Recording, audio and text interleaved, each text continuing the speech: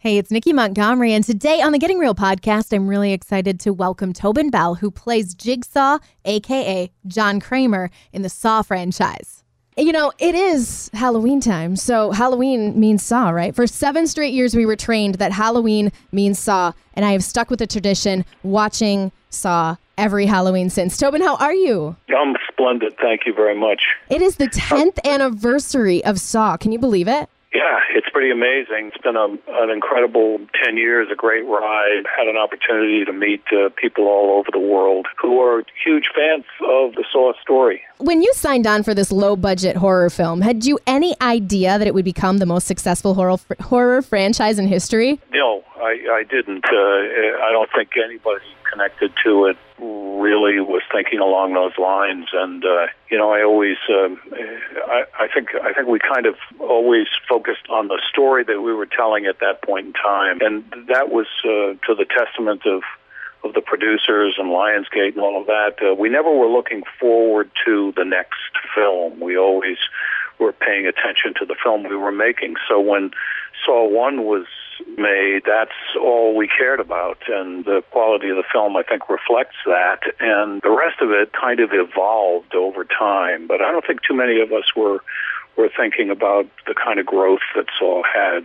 It was pretty cool that it was actually signed on for a sequel on opening weekend. Yeah. When you make the kind of impact that this film did that Halloween, it's clear that it was groundbreaking on a certain level. When you have a great success like that, it's wonderful to think about the future. Now, the first Saw was only shot in 18 days. The schedule must have been just crazy.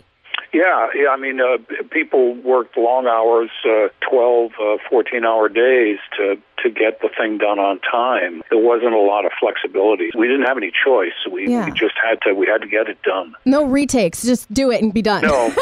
Yeah, there were instances when they wanted to do some retakes of different things, but we didn't have the time we didn't have the studio beyond a certain time. Wow, that's really crazy. So out of all of the Saw movies, which one is your favorite? Well, of course, Saw 1 was the springboard.